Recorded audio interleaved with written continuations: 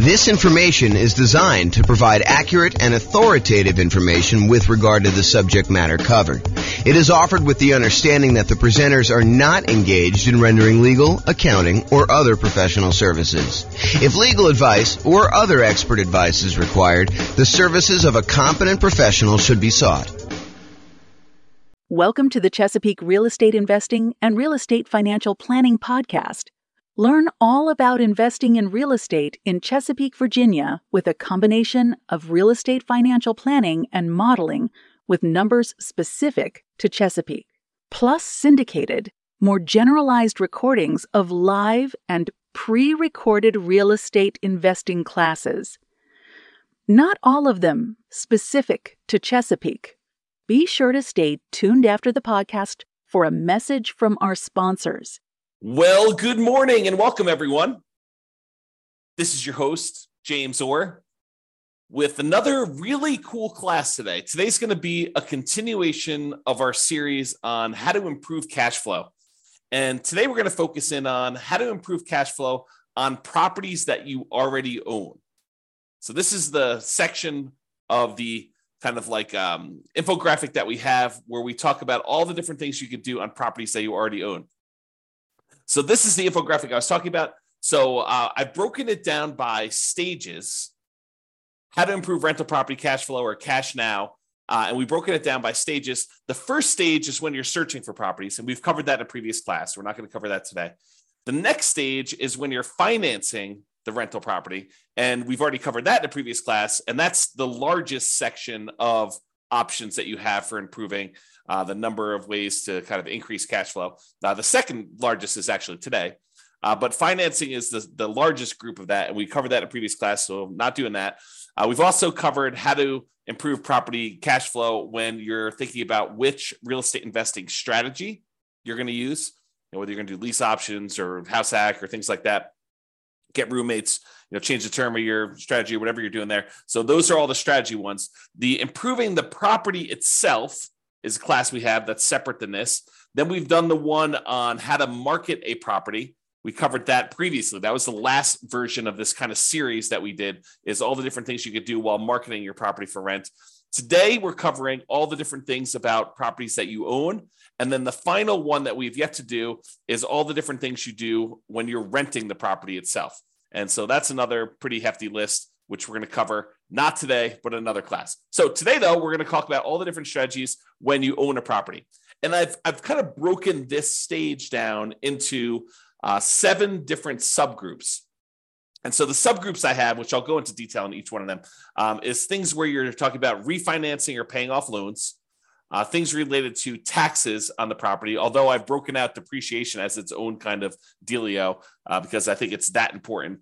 Then we have another kind of like subcategory of all the different things related to insurance, things related to making payments on things related to managing your property, and things related to maintenance on the property itself. And then, of course, the depreciation one, which I've saved for last, but it's arguably one of the more important ones, especially for the next year or 2 or 3, when we have this kind of like bonus depreciation stuff going on. So let's jump right into the covering things. So let's talk about things you could do on properties that you own to improve cash flow related to refinancing or paying off loans.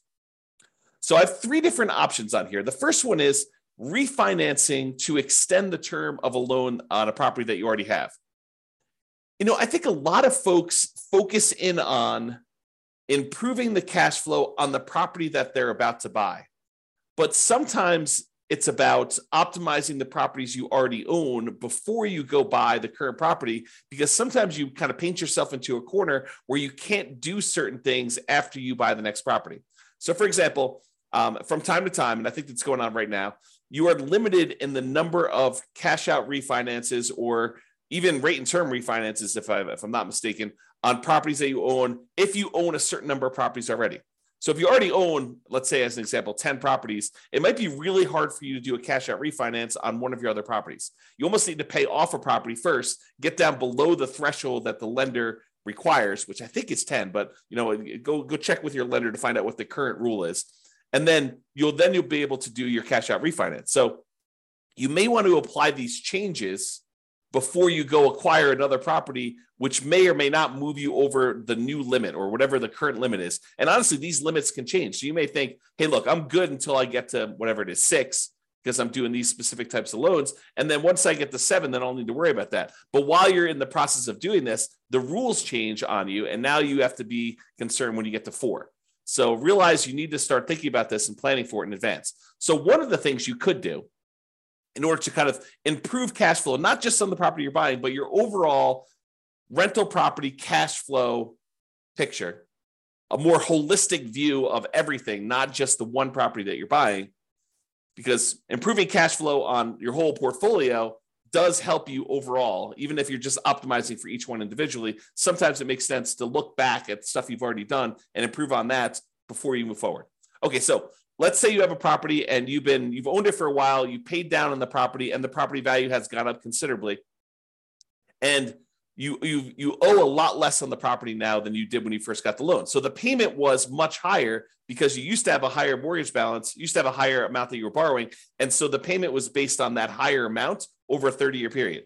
Now, 15 years into the loan, the amount you owe is much, much less, such that if you go and you just do a rate and term refinance or extend the term of the loan, is another way of saying that, you're not actually going to pull any cash out. You're going to say, look, I owe $100,000 on this $400,000 property. When I initially got the loan, it was $200,000 on a $250,000 property, but now I only owe $100,000. Now I want to go to the lender and say, look, I want to take this $100,000 that I owe, and I want to extend it out to 30 years now, where I only have 15 years left to pay it off, as an example.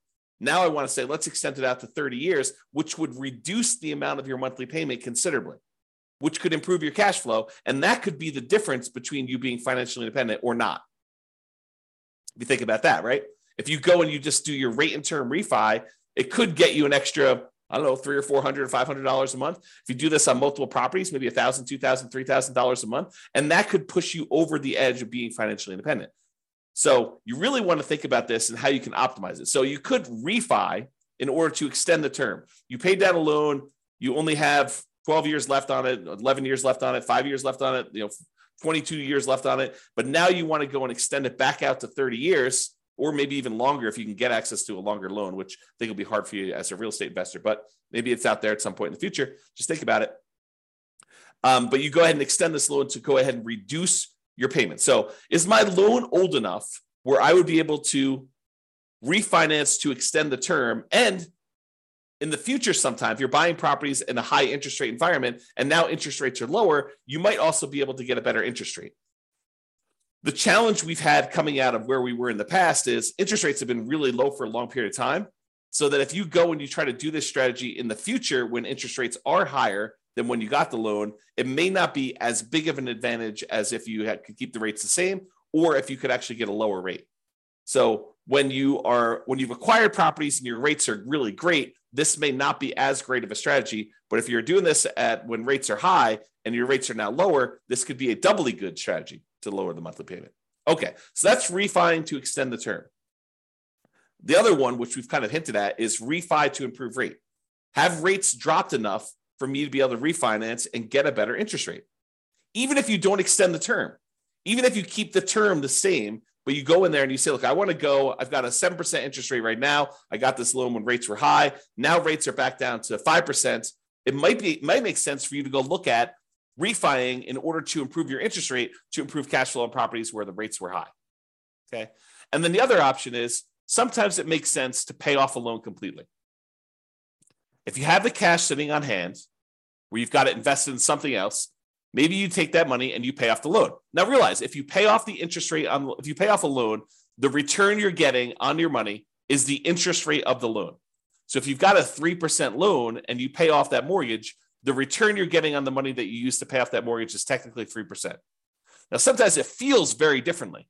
Sometimes it feels like, I'm freeing up $2,000 a month on a mortgage payment by only paying off $50,000 of loan that's remaining, because you paid down the loan so much, but your payment was based on 20 years ago when the payment was $2,000 a month. So realize that it could feel very differently, but technically the return you're getting is the interest rate of the mortgage itself, which may or may not be good. I mean, if you're at an 8% rate on your loan, then that may not be such a bad thing. If it's only 2 or 3%, I don't know. That's a little bit lower. You have to decide whether that's important to you. And for those of you that are thinking, hey, I don't have all this extra cash laying around. Well, some people, their strategy is to acquire more properties than they need, sell off some of the properties in order to pay off the other ones. So you may acquire, 1 or 2 properties a year for the next 10 years. And then at the end of the 10-year period, you take 3 or 4 or 5 or 6 of the properties that you acquired, you sell those, pay the capital gains tax, pay the depreciation recapture tax, pay the real estate commissions and the closing costs on it, so that you walk away net with your true net equity after all those expenses, and use those proceeds to then pay off loans on the 4 properties or 5 properties or 6 properties, however many you decided to keep. And that could actually improve cash flow, especially if the ones you're selling are equity rich, but not cash flow strong. If the cash flow, the return on equity from cash flow is actually not great on those, you could take those and you could actually significantly boost the properties that you end up paying off to really improve cash flow on those. So some people, that's their strategy. Their strategy is, look, I'm in a market where it's really hard to make properties cash flow. What I really need in order to be financially independent at the end, if I'm kind of like looking forward to when I'm going to be financially independent, what I really need at the end is I'm going to need some free and clear properties, because these properties financed are not the most amazing at cash flowing. So maybe you're acquiring a whole bunch of properties using kind of like buying properties, maybe below market even, as kind of rocket boosters to get really good returns, especially early on when the return on equity is so great, and then use that money to then pay off other properties at some point in the future. If you read the book Creating Wealth by Robert Allen, one of his chapters is about this strategy. And before you go run out there and buy it, his numbers are really old. It's a very dated book, and the math on them is not the most amazing. So, take it as you will. It's still worth reading, but just realize that, if you're thinking, oh, James recommended this, I'm going to go read it because, obviously the math's going to be really good and super clear, and the numbers are going to be, appropriate for today. They're not. Unless he's got a new version out that, to be fair, the version I'm reading is probably a 1990s version or something like that. It's on my shelf somewhere. Trying to see if I can see it. Yeah, it's down there in the corner if you can see it. But it's an older version that I have. So maybe he updated it. I don't know. If he has, definitely let me know. Okay. All right. So we talked about 3 options. Refi to extend the term, refi to improve the rate, and then pay off the loan completely might be an option where you can improve cash flow overall in your portfolio before you go buy something else. And the other reason to pay off a loan is sometimes some lenders may penalize you for having a certain number of loans. They may say, look, your interest rate is 1/4 point better or 1/8 of a point better for your first 4 loans. Once you get above 5, then we start hitting you with a small penalty on your interest rate. So if you pay off one of the loans, you may be able to get a better interest rate on the one you're getting to. Just kind of realize that may be a possibility. If it's not there now, it has been in the past, and it may come back. Okay. Let's talk about taxes. Kind of have 3 different options here about taxes. So number 1 is, can I correct incorrect information with the county assessor about the condition or characteristics of my property? Now, if they're listing your property as in like super premium condition and it's a 5-bedroom, and you know that it's actually a 4-bedroom and the condition's more average than it is super premium, you could go to the tax assessor and say, look, my property is not what you're saying it is in the assessor. And because of that, you're using different comps, which means that you're saying that the property is worth more when it's really not. So my taxes should actually go down because it's only a 4-bedroom and it's only of average condition. It's not of this super premium condition. And some tax assessors may send someone out to inspect the property. Some may take your word on it. Some may say, yeah, that makes sense to me. Here's the permit that we pulled when we showed that it was only a 4-bedroom. Whatever it is that they need to do, you may be able to get your taxes reduced, which by reducing your expenses on the property, that does improve cash flow, right?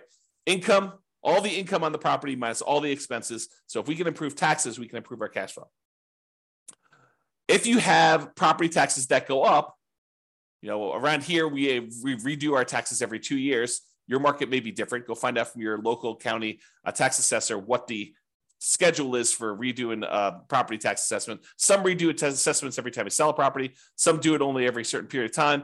But if you go and you find out that they've raised your taxes and the taxes seem significantly higher than what you thought they should be, you can go and contest them in many markets and say, look, you're using the wrong comps. If you use the comps that I'm pulling here, my taxes are actually much lower than what you say they are. And they may or may not agree that, the automated system valued this incorrectly. We'll go ahead and make a change and you might save some money on taxes. Or they might say, no, the comps that we use are valid and our methodology is actually correct here and the taxes stay the same.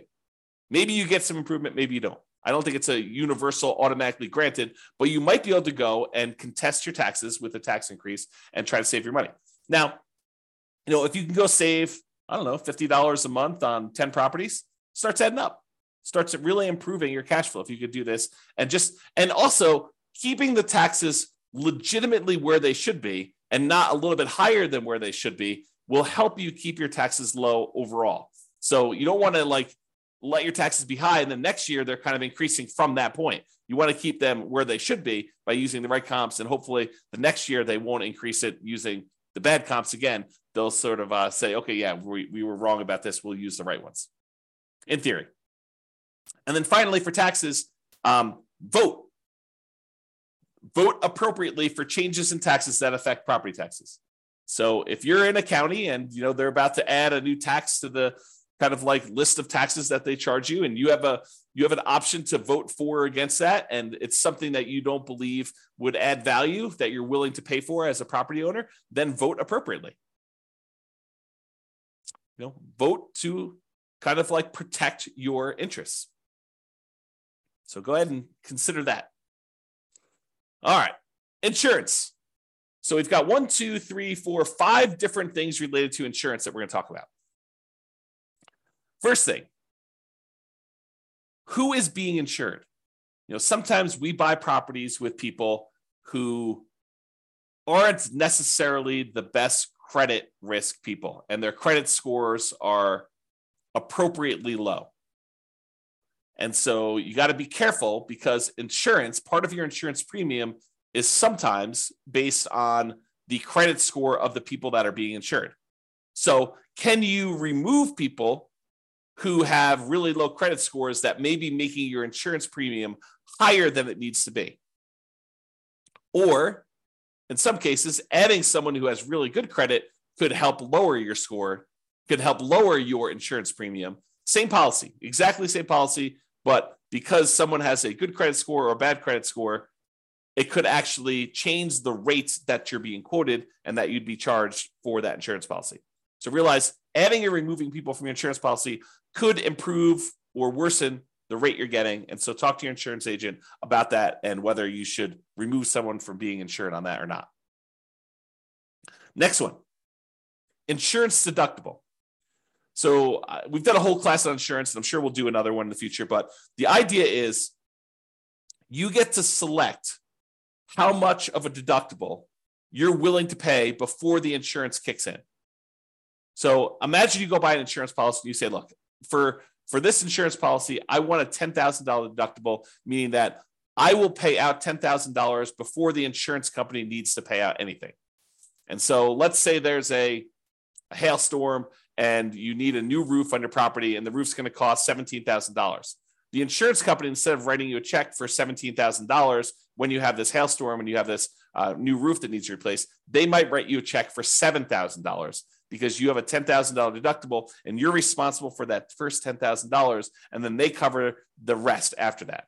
Well, as you can imagine, if an insurance company, if you get an insurance policy where you're paying the first $10,000, that's going to be less expensive for the insurance policy than someone who has an insurance policy with exactly the same coverage where the insurance company pays everything over $1,000.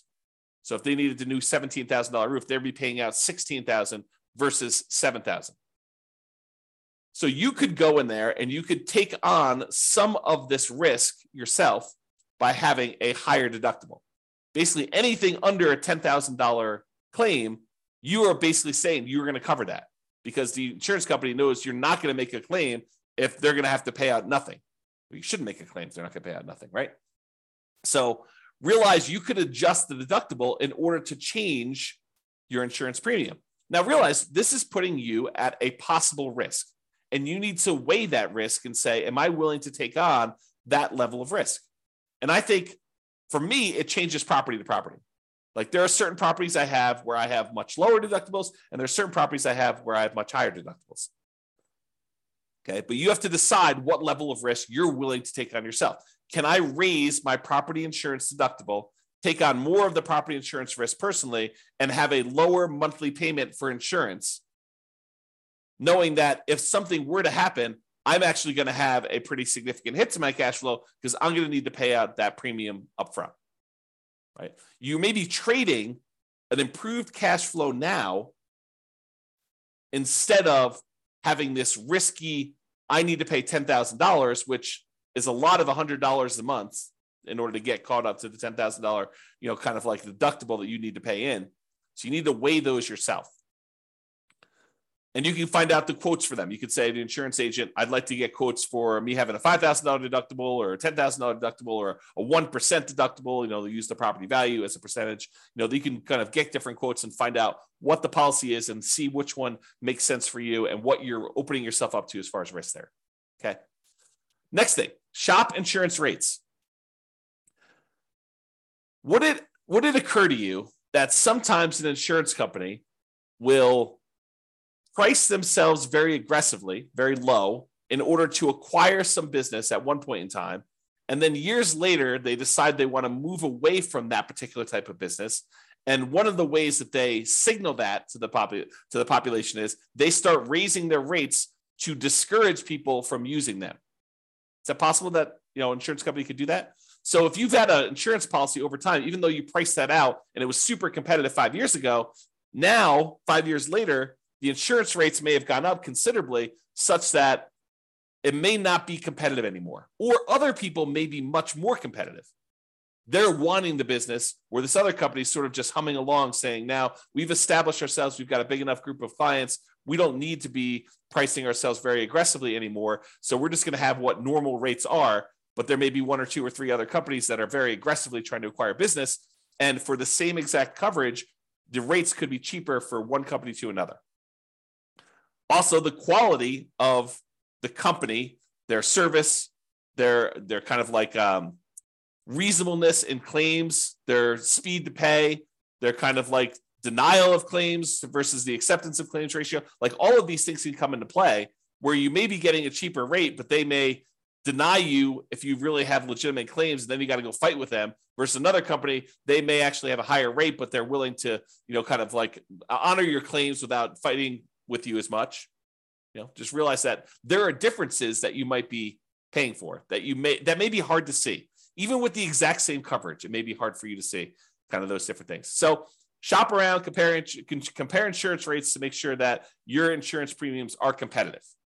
And it is important to make sure that you're getting apples to apples comparisons. You don't want to get, say, hey, what's the insurance policy on this property that I'm getting? Here's the address. And you go quote it that way, and three different insurance companies give you quotes, and they're all over the place. One of them's really high, one of them's really low, one of them's right in the middle. They could be giving you quotes on very different coverage. One could cover a lot of things. One could cover the bare minimum of things. One could cover you up to certain limits that are much higher. One could cover you to certain limits which are much lower. One could have carve-outs or exclusions. So you got to really read these carefully, and it's very hard to compare. At least that's what I found when I used to do this. My wife does it now, so I don't do it anymore. Okay. All right, so insurance coverage. Can I evaluate the exact property insurance coverages to make sure you have an appropriate level of coverage? So by going in and reviewing your actual policy and saying, do I really need this amount of coverage? Or do I really wanted to have this particular coverage on this particular property. How come I don't have it? Maybe I should get a quote and increase my insurance voluntarily because it makes sense for you to have that coverage. So evaluating what property insurance coverages you have and make sure that it's an appropriate level for you. Now, what does that appropriate level means? It's really up to you to decide how much of the insurance risk you want to take on yourself versus how much you want the insurance company to have. And then finally, insurance, but a totally different type of insurance. Before, we've been talking about property insurance, the landlord policy, mostly on properties that you own. Although if you're living in the property, it's owner-occupant policy, and then you want to tell them that you have roommates so you can make sure you get the right coverage there. But we've been talking about property owner coverage, property and casualty type of insurance. Now we're going to switch everything and talk about private mortgage insurance. Still insurance, but this is insurance that you buy when you put less than 20% down to protect the lender in case you default. And some of these private mortgage insurances, not FHA. FHA lasts forever unless you've got, there are some exceptions when FHA does not last forever. So you should probably still check with your lender. But most FHA policies are not going to have PMI that goes away. PMI lasts for the lifetime of the loan. But a lot of other insurance, a lot of other loans, conventional financing specifically, they will allow you to get rid of PMI once your loan to value drops below either 80% or 78%, depending on who you talk to and which lender you're talking about.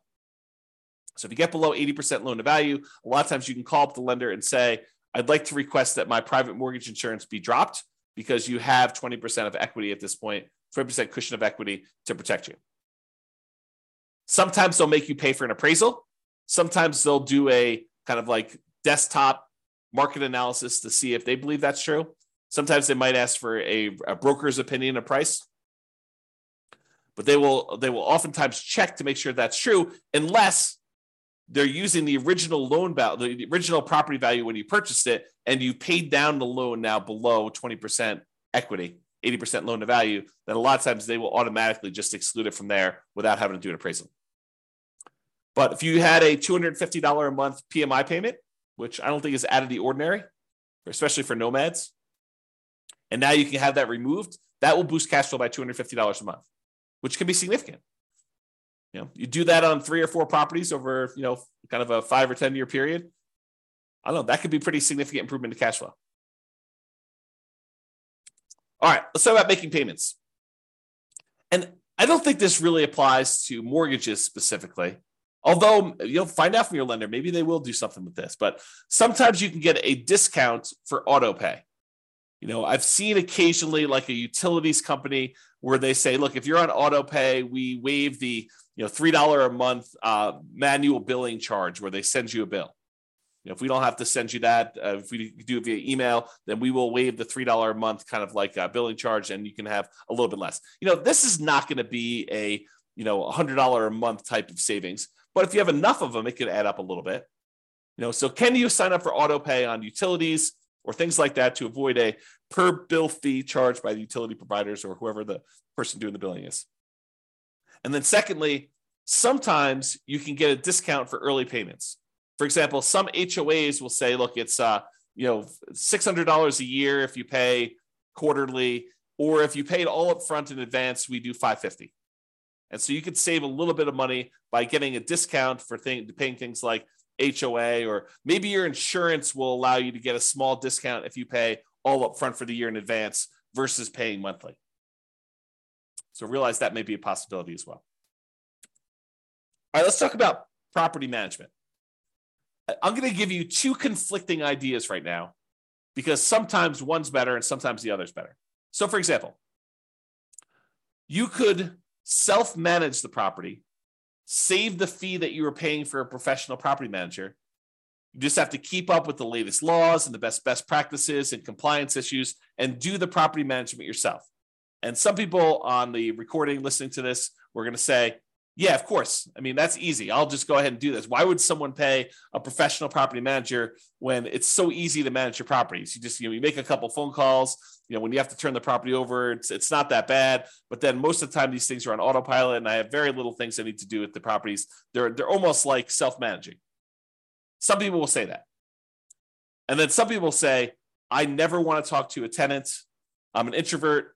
I have zero desire to keep up with all of these latest laws. I mean, who can keep track of all this stuff? Fair housing. I mean, that seems like it changes every other day. And, what are the best practices for managing my property?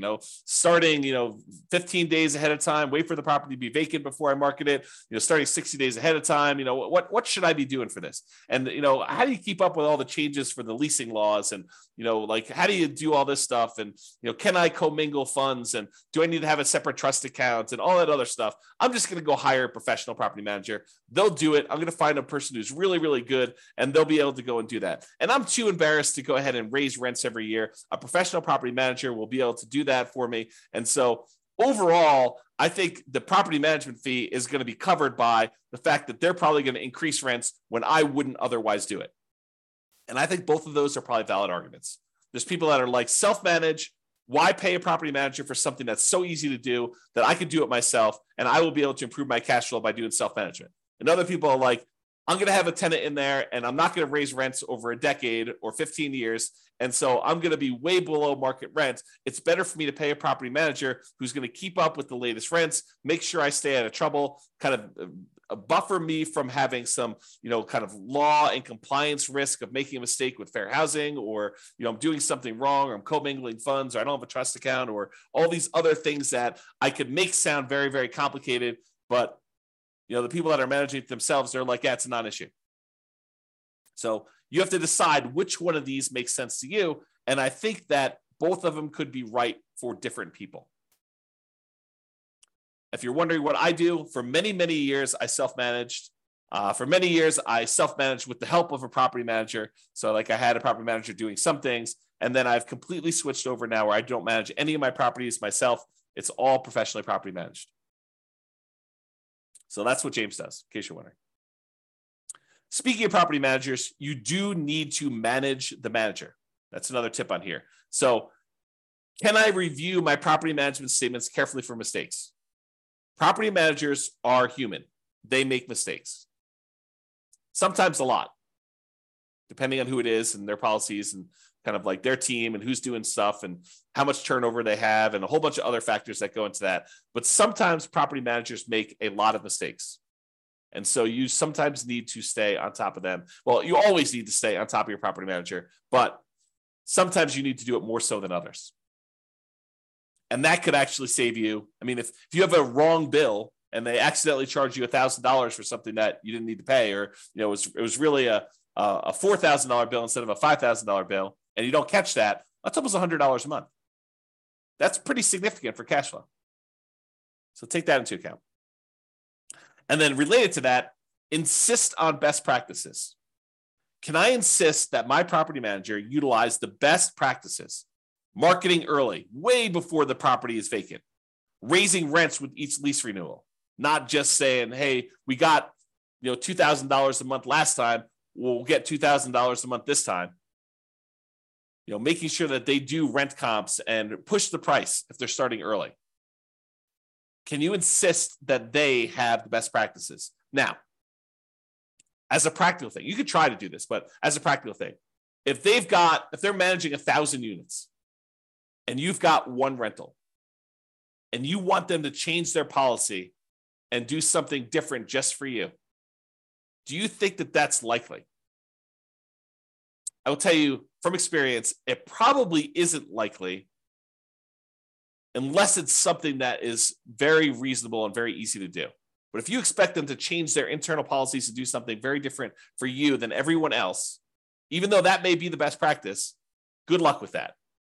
Now, change that up. You've got a property manager who has 300 properties under management, and you have 50 of them. You have 50 doors. Do you think you have some pull, some sway in getting something changed in their internal policies? I think you do. Okay, so take that into account. All right, let's talk about maintenance on properties. In general, I think it's better to maintain properties, keep them up to date, keep your tenants happy, reduce turnover. A properly maintained property should overall reduce turnover, and turnover can be very expensive. So maintaining your property, can maintain it to minimize the time between tenants. Another reason to maintain your property is then you have less to do when the property turns. If you know that you're keeping up on all the little maintenance requests that you get from tenants, which are legit, then when the property needs to turn over, you don't need to do all those things anyway. They're already done. They're already maintained. Okay. So can you maintain property to minimize vacancy, to improve cash flow overall? And then sometimes we're talking about quality materials. Sometimes it makes sense to use a slightly more expensive material that will last much longer than using a kind of like temporary lower quality fix to save a couple dollars up front. For example, in some units, it may make sense for you to do luxury vinyl tile or luxury vinyl plank, spend a little bit more money up front than to pay for low grade carpet that you know you're going to need to replace much more frequently than the LVT, LVP. Which, if you look at it over a long period of time, it looks like you took a hit to your cash flow. But if you figure out this lasts twice as long, but it only costs 20% more, then you should have reduced your overall expenses on cash flow over a longer period of time, not just in that first year when you took the hit on a little bit more expensive. Okay? All right.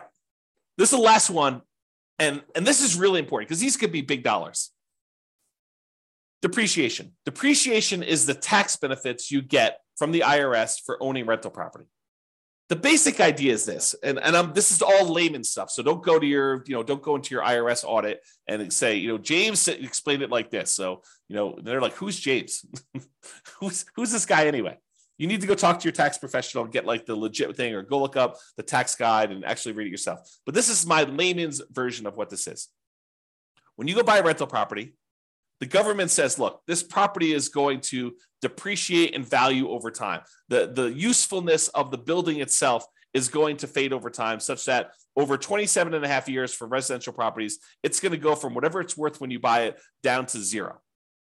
Not the value of the land. The land is excluded. The land does not depreciate in value, but the functionality of like the things on the property itself, the siding, the carpet, the kitchen sink, it wears out over time. And so we call that depreciation. And the government allows you, the IRS allows you to actually depreciate that, to get a tax advantage of having this thing go to zero. So how it works is this. You buy a property, and let's say it's a $400,000 property. And let's say the land is worth $100,000. You'd find out from your tax assessor or ask your CPA for advice on how they do it in your marketplace. But let's say that the land is worth $100,000. So the depreciable amount for the building is $300,000 as an example.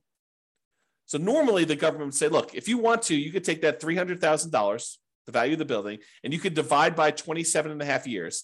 And then on your taxes, you could offset income you have by that amount each year. So on a $300,000 property, let me go ahead and pull up a calculator here, and I'll do a little bit of math for you.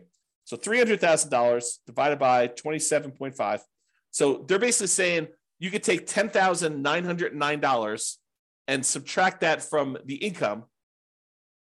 I'll say eligible income in order to not pay taxes on that amount. So to use really basic layman's terms, which isn't exactly correct, but it's good enough for me to explain it to you. If you made $100,000 a year, you could take this $10,909. Let's just call it $11,000. We're going to round up. So this $11,000 in depreciation, and you could remove that from the income that you made so that you're paying taxes only on the amount that's less. So if you made $100,000 minus $11,000, you're now paying taxes on $89,000 instead of taxes on $100,000.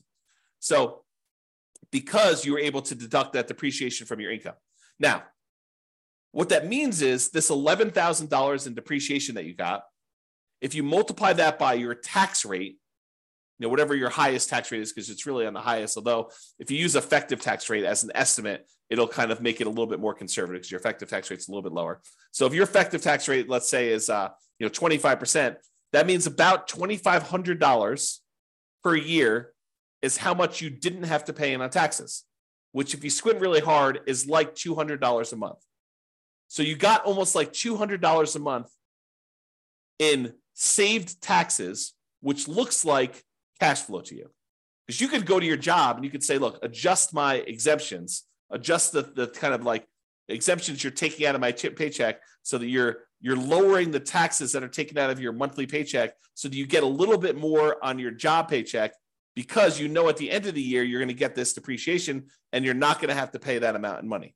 So you could say, look, go ahead and adjust my normal paycheck stuff, even though it's technically from the real estate. But so I'm paying less in the taxes on my paycheck. I get more money in each weekly paycheck or biweekly paycheck or monthly paycheck or whatever you're doing, so that it actually looks like cash flow to you each month. And you could go do that, adjust it so that it's about $2,500 for the year, about $200 a month. And that actually would improve your cash flow. So it is like improving cash flow,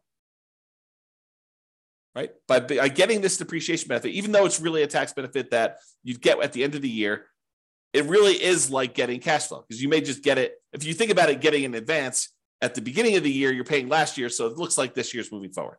Or if you want to take it out of your monthly paycheck, your weekly paycheck, or whatever from your job, you can do that as well. And there are definitely some rules for this, right? Like if you earn so much money, you have to defer it. You can't take it all at the same time. If you don't qualify for, the active real estate investor thing, then you might not be able to take it. So there's some rules to this. You got to go look at those and talk to your CPA or read them yourself to go into them. But this idea of being able to take depreciation is really important. Now, why am I making such a big deal out of this? Because with depreciation, you have to take it. You can't choose not to take it. The IRS assumes that you have taken the tax depreciation benefit. So when you sell the property, they want to capture this back. They want to take the benefit that you got and they want to charge you taxes moving forward, depreciation recapture tax. So they assume that you took it. It's not like if you don't take it, then you don't have to do depreciation recapture. That's not true. You have to do it. So if you got to do it, you might as well do it. So why am I making a big deal on this if you have to do it anyway? Well, there is an optional thing you can do. You could go to an engineering firm and have them go through your property and determine what the depreciation schedule is for each individual component instead of the depreciation schedule for the entire building. The really simple way to do it is you take the entire building, not the land, but you take the purchase price, you subtract out the value of the land, you get the value of the building, and you divide by 27 and a half years, and that is a simple way to calculate it. However, you could hire an engineering company to go into the property and say, oh, flooring, that's a 5-year depreciation schedule. So instead of taking this $3,000 building and depreciating everything over 27 and a half years, they break out each individual component into its real depreciation schedule. So flooring may be 5 years. So now they take all the value of all your flooring in your house and they say that whole value now, instead of taking that over 27 and a half years, we are going to take that over 5 years. And so that actually can make the amount of depreciation you get much earlier. You don't have to wait 27 and a half years to get the value of the flooring. You can take that over 5 years, which can significantly improve the cash flow from depreciation, that cash flow you're getting on the property early on. In theory, when you probably need it most. Now, if you're buying a property and your cash flow is not great because prices are high, interest rates are high, and rents are lagging, it tends to be not great early on. And then as rents sort of creep up over time, it gets better and better because most of the time your payment is fixed, right? Your mortgage payment becomes fixed. And so even though tax and insurance are going up a little bit, rents are going up faster than those. And so cash flow tends to improve on rental properties over time. So usually your cash flow is worse early on. So getting this cash flow from depreciation benefit earlier is better for you. And apparently you could take some bonus depreciation, which I'm not a tax expert. Go talk to your tax expert about it. But you could take this bonus depreciation early for the next couple of years. So right now, your bonus depreciation percentage is 80%. That's in 2023. I'm recording this March 30th of 2023. And this year, according to tax code, you could take an 80% bonus depreciation. Next year, it's 60%. So 2024, it's 60%. 2025, it's 40%. 2026, it's 20%. And in 2027, there's no bonus depreciation. Now, it's possible the politicians will change tax code again, and they will bring back bonus depreciation sometime after 2027, or maybe even before, for all we know, right? This bonus depreciation idea has come in and come out of the tax code more than once. It's my understanding. So it's possible that it'll come back in the future, but right now, in this year, you get 80% bonus depreciation. So if you were going to go buy this $400,000 property that has $300,000 in depreciable amount, an estimate of what this bonus depreciation might be is somewhere between $30,000 and $45,000.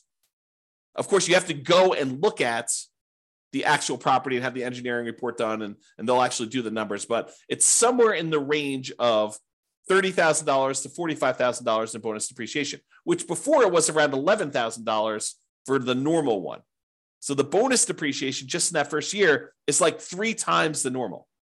And if you're at a 25% tax bracket, that could be somewhere in the neighborhood of $7,500 in tax savings, which looks like cash flow to you. So if you could get an extra $7,500 that you didn't have to pay in tax, looks an awful lot like, I don't know, let's call it $650 a month. If you could offset $650 a month or add $650 a month in extra cash flow from depreciation to your property from this bonus depreciation year one, would that help you offset some negative cash flow? Or would that help offset some really low positive cash flow with pretty significant positive cash flow? I think yes. And that's on the low end, right? That's like the low end of the bonus depreciation. If you wait to do this till next year, where you buy a property next year, you only get 60%. So that's about $24,000 to $36,000. You take 25% of that, and it's like $500 a month. So it doesn't go away, but it becomes less effective if you're not buying properties this year. Now, in addition to that, you get this bonus depreciation all up front, but you also take the things like the carpet or the flooring rather, and the appliances and the cabinets and all that other stuff, and you kind of force that into a more compressed time period. You get additional depreciation over the next 5 years because that you've moved up. Now, realize this is not creating nothing out of thin air. You are going to get this depreciation benefit no matter what. What we've decided to do with this bonus depreciation and kind of like doing the components or the segmenting of different things into different time periods is you've moved the whole depreciation stuff up. You've time warped and moved the depreciation you were getting from being over 27 and a half years to now a lot of it gets focused in the first year and a little bit more gets focused in the years 1 through 5. But then the amount you get years 6 through 27 and a half is lower. So you're not generating anything magical. This is not like, poof, we've generated something that's out of thin air. We've just taken some of it and we've moved it all forward when, in theory, you probably need it more with negative cash flow on properties. And again, this is not something that you get for free. When you sell the property, they have depreciation recapture. Now, let's just very briefly talk about this depreciation recapture so that you don't get scared by it. Depreciation recapture is they're going to take the amount of depreciation you took on the property and they're going to multiply it by a tax rate. The max is 25% from what I understand, but the amount is really the amount of your tax rate. So if you're being taxed at less than 25%, they'll use that number. If you're being taxed at more than 25%, they will tax you at 25%. Now, you can delay or defer paying those depreciation recapture taxes, move them onto the next property that you're buying by doing a 1031 exchange. So you pay about $1,000. It could be a little bit more, it could be a little less, but you pay about $1,000 and you defer having to pay this depreciation recapture tax and any capital gains tax on the property that you're selling, and you move it down the line. And additionally, if you own this property long enough and you eventually die while owning the property, it gets passed on to your heirs, and the amounts that you have for depreciation, it goes away and it gets stepped up. You have stepped up basis. Okay. So realize that this is not like a real issue. If you have the depreciation recapture, when you go to sell a property, you just pay the tax as part of your proceeds and you'd move on. It's not a big deal. And you got the benefit early on. It's almost like, I don't want to say this, but it's almost like a loan from the government where they're giving you money now only to say you're going to have to pay this later by owning this rental property. Okay. So we talked about this bonus depreciation. If you buy a property this year, you get between approximately on a $400,000 property, it's going to be somewhere around the $30,000 to $40,000 gross depreciation benefit. Okay. And over the next 5 years, you'll get between $30,000 and $45,000 more. So you have to divide that number by 5, and then you have to multiply by your tax rate to get an estimate. So if you take like the total amount you're getting like in year one, you might be getting somewhere around $36,000 to somewhere around $54,000 in that first year. If you multiply that by your 25% tax rate, just to give you an idea of like what we're talking about, on the low end, it's probably around $9,000. On the high end, it's probably around $13,700. So somewhere around $800 to $1,000, maybe a little bit more per month in extra cash flow. Is that significant? Yes, very significant. So if you had a property where you were like, hey, I'm getting, negative $500 a month in cash flow because I'm putting 5% down and interest rates are really, really high and the prices have just run up over the last few years and rents aren't that great right now. They're lagging behind. I mean, they're up, but they're lagging behind a little bit from how much prices and interest rates have gone up. Will an extra $800 a month help you in the first year? Yes. Will an extra $1,000 a month help you in the first year? Yes. And in the second year, you're probably talking, this because you're moving some of the depreciation up there. You're probably talking about, let's see, on the low end, 30,000 divided by 5. You're probably talking like another, let's see here. Am I doing this right? Yeah, about $400 a month. Okay. So that's why this is important for improving cash flow. And you're going to want to talk to a CPA to understand this. And you're going to want to talk to an engineering firm that specializes in cost segregation. And one ideally that focuses on cost segregation probably for single family homes. This is really common in large commercial buildings, but it's less common, although it's completely usable, in these smaller properties. There's just a cost to doing this. You're going to pay a fee in order to have the cost segregation study done. Have the engineering company go and do that for you. So you pay a little bit of money now in order to get your depreciation benefits early on. And with the bonus depreciation, it's probably worth it. Okay? All right. So that's it. In conclusion, optimizing cash flow is about maximizing income and minimizing expenses. And today, I think we focus mostly on minimizing expenses, all the different ways to minimize expenses on properties. There are things you could do on properties you already own that will improve your cash flow overall. And I think that's what we focused on. It's better to take a more holistic approach and optimize at the various stages rather than just sort of like willy-nilly saying, oh, can I get more in rent? No, I'm done. You really want to think about this stuff in a better way, more holistic way. All right. That's all I got for you. Hope you enjoyed it. This has been James Orr. Have a great day. Bye-bye for now. With home prices up, mortgage interest rates up, and rents up, but not quite enough to counteract the higher prices and interest rates, cash flow on rental properties in Chesapeake is harder than ever. Book a call with the Real Estate Financial Planner to apply our proprietary 88 strategies to improve cash flow on your rentals. See the show notes for a link to schedule your call and improve your cash flow today. If you're a real estate agent, lender, or professional in Chesapeake that wants to help our real estate investor listeners, consider reaching out to learn about collaboration opportunities with this podcast. We'd love to add more value to our listeners by having you assist our investors buy, sell, and finance their real estate investments. See the show notes to schedule a call to discuss collaboration opportunities.